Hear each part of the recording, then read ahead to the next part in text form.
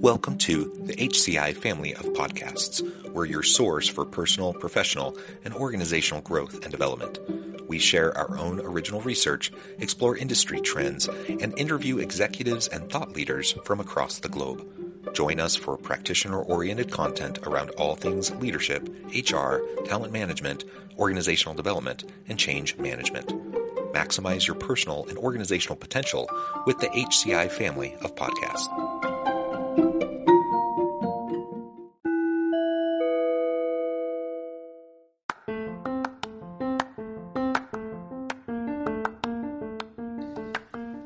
Welcome to the podcast. In this podcast episode, I talk with Richard Newman about the science of storytelling.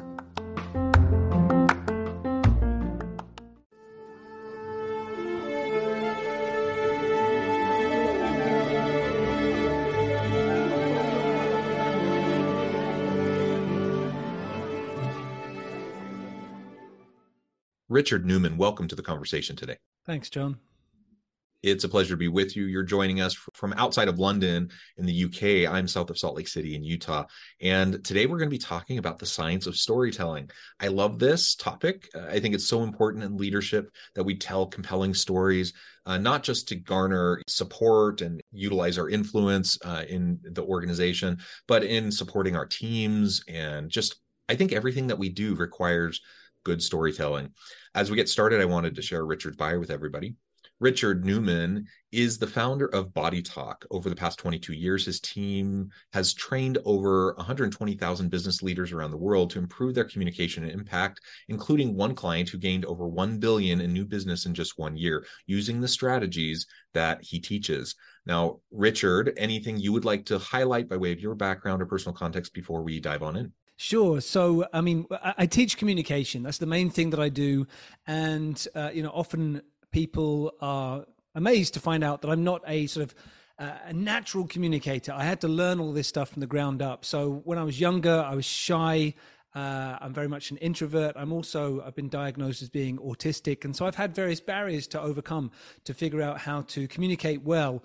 And, all of this sort of started from about the age of 4 or 5 years old when I realized I was a step behind in communication. I wasn't quite sure what was going on there. And in my late teenage years, I read hundreds of books on the subject of communication just to try and overcome those challenges. And I ended up living in a Tibetan monastery in the foothills of the Himalayas, where I was teaching English to the monks. And I was doing this because I wanted to give back to the world. I wanted to help people, but also because of my fascination with communication, where I was living with people where I had to use body language to communicate with them non-verbally because they didn't speak any English. And so I was fascinated by this experience, came back to the UK. I then studied at a London acting school to learn more about how to stand and move and breathe in the way that you tell a story and impact an audience. And then from there, I then started to build up my communication training company. It's all come from this passion to help people really find their voice, stand out, be heard, and in their own way, tilt the world in a more positive direction. So it's been quite a journey for me, and I'm really pleased these days to be able to help other people with their communication skills too. Well, I love that. Thank you so much for that background. And I love how it's, from your experience, you've demonstrated how this is something that can be learned. It can be developed. We can hone our skills. There are natural, just excellent communicators who just seem to just have that knack. They show up into a room and they just kind of suck in the attention of everyone around them, and they just tell amazing stories and they capture the attention of everyone. But most of us have to work at it. Most of us have to hone the skills, develop the skills, and they can be learned. And so I appreciate that about your background and experience. Now, as we dive on in, why don't you tell us just a little bit about your approach towards, what we're framing up as the science of storytelling? Obviously, you've trained in this area in a variety of capacities. Why is that understanding that science of storytelling important? And then maybe break it down for us a little bit. Like, what are those components? Sure. So storytelling has been talked about a lot in business over at least the last 10 years. It's been this buzzword, people saying, great, we've got to have storytelling in our business. But I think it's an area that people are really confused by. So if you ask people in different corporations, what does storytelling mean here? In different places, some managers might say to you, it means when I want to explain a point, I need to find a historical reference and tell the story, and therefore it becomes more meaningful. And other people will say, I've been told to be better at storytelling, so I tell people about anecdotes from my weekend. And that's not actually what storytelling is really about in business.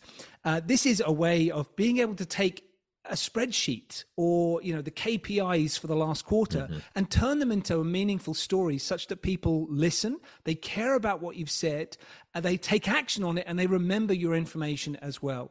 And if you understand the science behind it, then you can understand how the brain wants to engage in information, and you can structure what you say in that order such that you light up the right areas of the brain at the right moment so that people are thoroughly compelled by what you have to say from start to finish. And so I love sharing this with people because some people have really complex information they need to share. They might have difficult strategies they've got to put across, or sometimes just quite dull information where they've been told, okay, come and share your statistics with us, and please don't use the same bullet points, use storytelling, and they're not sure how to do that. And so what I like to say to them is, let's break this down into ways that you can make it meaningful. So to give people the basic premise behind this, if you think about the way that the brain engages with information, we can see this looking back through storytelling told over thousands of years. So, the earliest version of a story we have on record is the clay tablets of the Epic of Gilgamesh. And there you have this framework for a story that you can see mimicked over 1,000 years later by the ancient Greeks, and over another 1,000 years later by Shakespeare. And yet these civilizations never connected with each other. They didn't share their wisdom with each other. They're in different parts of the world with no contact with each other, using the same framework for storytelling. And if you know what that is, then you can get anyone to listen. But importantly, what it shows, if you take a look at what happens in those stories, is that there's certain areas of the brain being lit up. So first of all, you've got the survival part of the mind. Then you've got the emotional part of the mind. Then you've got the logical part of the mind. And if you engage those three parts of the mind in that order, people are compelled to listen. Whereas if you compare that with most meetings that people go to day to day, if people think, anyone listening to this, they think back over the last couple of weeks, they probably realize that 95% of the meetings that they've been in have spent 95% of the time in the logical part of the brain, going through data and graphs and spreadsheets and analysis and so on. And we leave those meetings needing 2 cups of coffee before we go to the next meeting, where we get this cognitive fatigue that's going on all the way. And the reason being, the brain doesn't understand what it means, why it should listen, why it should care. So instead, what great stories tell us is, they're always going to have the hook. On a screenplay, it's normally within the first 10 to 15 pages that something really grabs us. We get to know, okay, the basics of who is this character, what world are they living in, and then suddenly the world is thrown out of balance, where there's some major challenge that this person is facing. So we think, wow, how are they going to get out of this one? And pretty soon as well, you start to realize, well, if they do get out of this challenge, where would they like their life to be in a week from now, or a year from now, 10 years from now? What are they striving for? And that sets up for us the current challenge and the future goal. And then therefore we know what journey this movie is going to go on. And so suddenly we're compelled. You can do exactly the same thing with a spreadsheet. So you can engage people, engage in the survival mind, then the emotional mind, then the logical mind, by saying to people, hey, thanks so much for coming to this meeting. Listen, I understand from our last meeting that you are feeling really deeply concerned about this particular project. And the reason being, you're concerned that we've overspent on the money. There's not enough time left on this project. And you're concerned if we don't get the right result here, this could impact our integrity and our reputation. So we know that if nothing changes based on these numbers, 6 months from now, we're in a bad place. What if I could show you some insights on my spreadsheet now? Going to the striving and the goal they're heading towards. What if I could show you some insights that would allow you to make a decision by the end of this week that will reduce the time that we're spending on this project and increase the profitability with just a few things I can share with you in the next 15 minutes? Then suddenly everyone's thinking, wow, this is amazing. I feel drawn into this. Why? Because you're mimicking what happens in a Hollywood movie or in a great book or novel and so on. You're going from the current world and the current challenge across to a greater future, and you're going to start to take them down the yellow brick road that gets you to where you want to be by the end of that piece. So that's why it's so important for people to use. Don't just go into a meeting and say, here's my information and hope people will care. Light up the right areas of the brain, and then suddenly people will be compelled to listen to you. I have to admit, I'm kind of a data wonk. I consider myself an analytical person. So I think my default is similar to what you were suggesting. Like, you go to a lot of meetings and you just hear the logical argument being made, data being presented, and it's not contextualized. It's not couched within anything. One of my thoughts, as you were describing kind of this process of lighting up the right areas of the brain as you go, one of my first thoughts is, how do we as leaders create an environment where we allow this to happen? Because I've been in plenty of meetings where the leader, whoever's running the meeting, whoever's in charge, will literally say things like, okay, no fluff rule. Like, I don't want to hear any of that other stuff. I just want the data.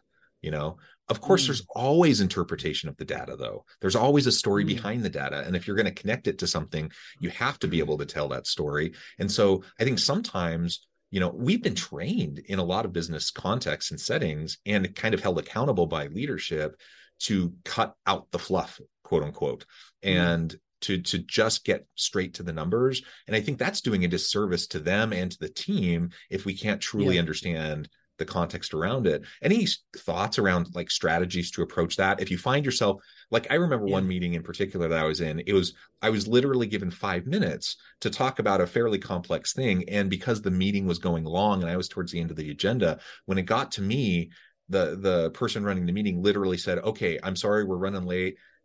You got 30 seconds, go. And I'm like, I just don't even know what to do at that point. Like, I'm a big, quick elevator pitch and that's about it. Right. Yeah. So there's a few things to talk about there to help people with this, and it's very common, these challenges. So firstly, let's talk about getting straight into the facts. So if you think about it, if I was to share the number 17%, like, is that good? Is that bad? Is it a big number? Is it a small number? It could mean anything. What we do when we hear the number 17% is we create a story about it anyway, of what that means and therefore what we should do about it. So we're always creating stories. And I always remember, the importance of putting stories around a number was highlighted to me when I was working at an oncology conference, so cancer specialists. And this was going back, I think it was around 2008. And we had cancer specialists from around Europe who were gathered there to talk about a new treatment for gastrointestinal stromal tumors, or GIST as it's known. And there was a new treatment that was just over 3% more effective than any other treatment that had been available before. But the challenge was that physicians were not prescribing it. And so I remember speaking to one of the speakers on the coffee break, and I said, surely the challenge that you've got at this event is that, it's only 3%. So why should physicians change from something that's tried and tested, they know about before? And the speaker said to me, I need you to understand this number. Like, this is 3 people out of every 100 with this disease who will live rather than die. Think of their friends, think of their family, think of the impact this will have on their entire community. And I said, great, when you go back in there and talk about 3%, can you add in the story like that? And he said, oh, no, I'm just going to point to my spreadsheet and show them the numbers on the slides. And so, out of that, we can take the fact that numbers need to have a story around them. A number never talks for itself. Ideas never speak for themselves. You've got to figure out the way to put the story around that. And you can do that in the space of 30 seconds if you need to. To look at stories that are short, we just need to turn on the TV and watch the commercial break. So in commercials, you've got 30 seconds.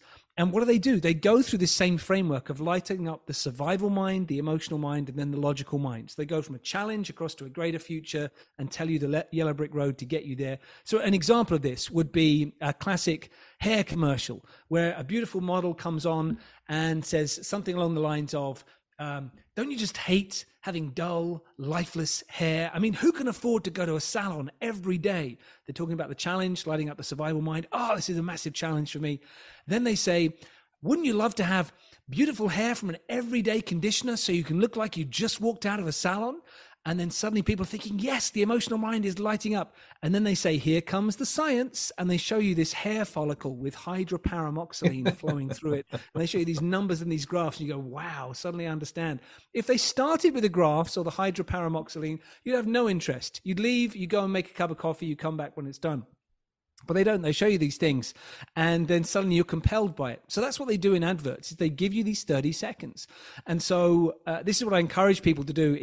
Sometimes they're going in for a pitch that I'll coach clients for. They thought it was a 90-minute pitch. It becomes a 30-minute pitch. What are you going to do? As long as you hold on to the framework of the story, then you can still make sure that your numbers stand out for people. And I've had to do this as a speaker myself, where sometimes I get booked to do an hour-long talk. I remember once flying to, I think I was in Warsaw or something like that. They'd flown me over to be the last speaker of the event. They'd give me an hour-long slot, or maybe it was an hour and a half, but things were running over, and they came up to me just before I started and said, could you just get this done in 25 minutes? And I thought, really? You flew me all this way? You're paying me. You just want me to do 25 minutes. Okay, fine. Well, I know that the basic context is there's 3 bits I've got to do. What's the current challenge? What's the better future? And how am I going to get you there? And so you can take people through that framework and condense or elongate your stories as you need to based on that piece. Yeah. Oh, I love that. And the ability to be agile given this situation, right? And to adapt in real time based on the audience and the context around you, I think is really vital. And it's a tricky thing. It takes skill. It takes practice. So I think back to the instance I described to you briefly just a minute ago. I didn't handle it nearly as well as it sounds like you probably have handled these types of situations. You know, I'm already thinking, how in the world can I convey really complex information in 5 minutes? Now I'm only given 30 seconds. What can I do? And, you know, I wish I could say I like hit it out of the park and I like amazed people, but I didn't. Like it was completely ineffective. And, you know, I lost my opportunity to influence in that moment, you know, a key decision. And so being able to frame out, you know, have the framework for the key points as you just described, and then be able to kind of build and pull back, or depending on the context, because very rarely do things happen the way we plan.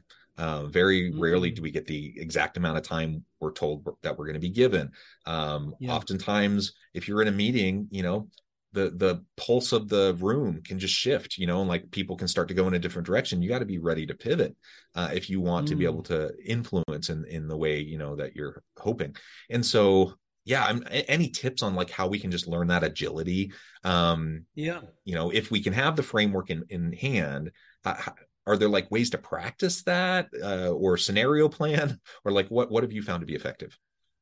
Yeah, it's a good question. And actually, I should stress that I've had to do the same, but in the opposite direction. Sometimes where I was running an event, I think this was 2 weeks ago, where in my head, I thought I was supposed to be speaking for an hour. And then I sort of realized partway through they were expecting an hour and a half. And I thought, oh, I need to give you some more stuff. And I suddenly started to think in my head, well, where on the journey am I between where we started and where we want to be? I'm going to need to put some extra pieces in here that will help them on that journey. Because I'd done it the day before for a different client and I'd made it an hour. And suddenly I was thinking, okay, I need to put extra pieces on this journey. So, you know, different ways to do this.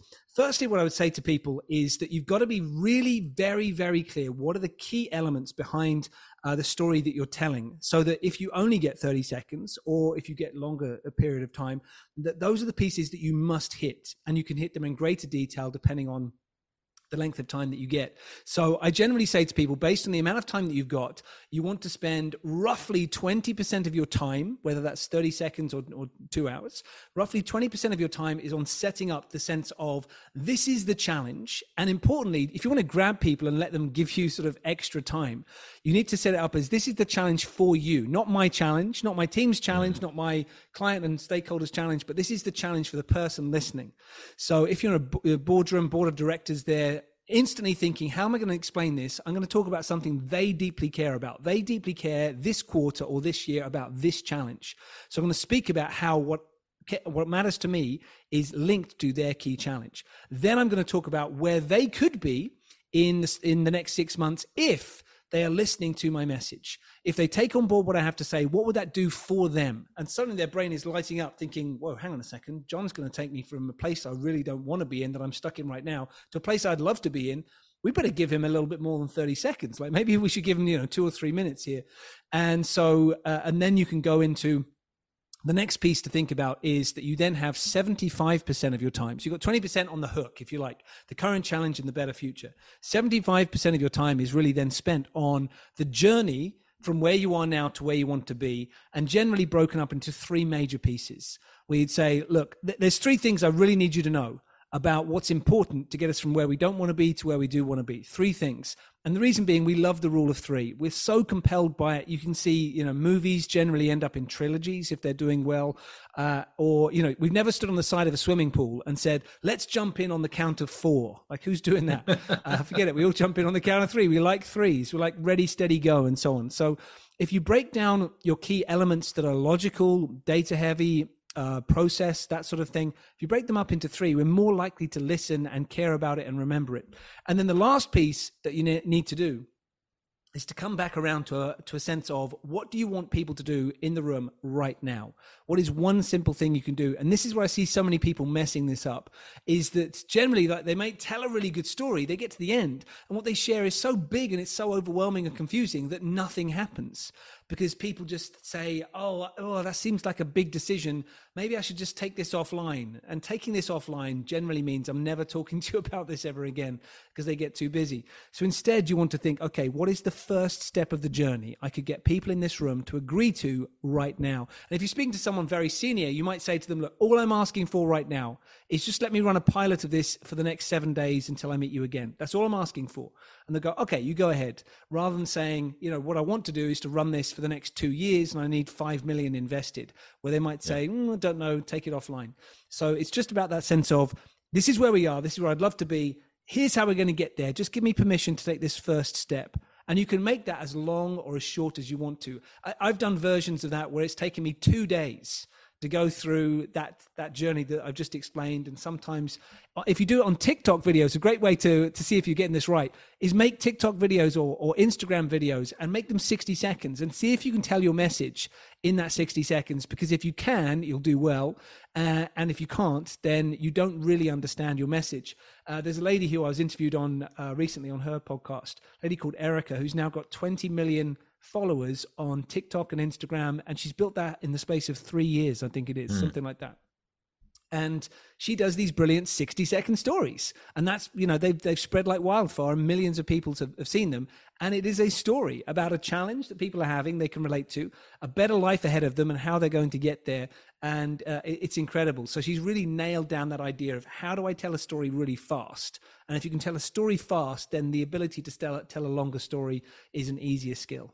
And I've personally, in addition to the one bad example I gave where I didn't handle it all so well, like you, I've been in those situations where, I'm allotted 5 or 10 minutes in a meeting, and whatever I'm saying turns out to be really compelling. And now I'm given, instead of that 10 minutes, I'm given an hour and a half to really go into great depth. And that's like the best feeling ever, when you're able to expand into like additional time because people are really, really interested in what you're doing. Well, this has just been a really great conversation, Richard. You've given us a lot of great insights. I really appreciate what you shared. As we wrap things up, I just wanted to give you a chance to share with the audience how they can connect with you, find out more about your work, and then give us a final word on the topic for today. Sure. So if people want to get any coaching or training in this area, my company is ukbodytalk.com. ukbodytalk.com. We travel all the way around the world and do virtual sessions or in-person sessions for people. People can find me on Instagram at Richard Newman Speaks, where I put up insights and little videos a few times per week. And lastly, I encourage people with communication really to lean in and see how much you can accomplish. Don't try and do everything straight away, but, a bit like learning how to play the game of tennis, you want to hit 1,000 forehands until you get really good at that, and then hit 1,000 backhands and gradually build and develop your skills. And like I said at the beginning of the conversation, I went from a place of really being a big step behind people in communication to get into a place where I now have the pleasure of teaching it. So given that I've gone on that journey, I encourage anyone who is feeling any challenges with communication, feeling like they're not being heard, to lean into that space and believe that you have the ability to be a great communicator. You just need to start working on those skills. I love it. Richard, thank you. I encourage the audience to reach out, get connected, find out more about what Richard can do for you. And as always, I hope everyone can stay healthy and safe. that you can find meaning and purpose at work each and every day. And I hope you all have a great week.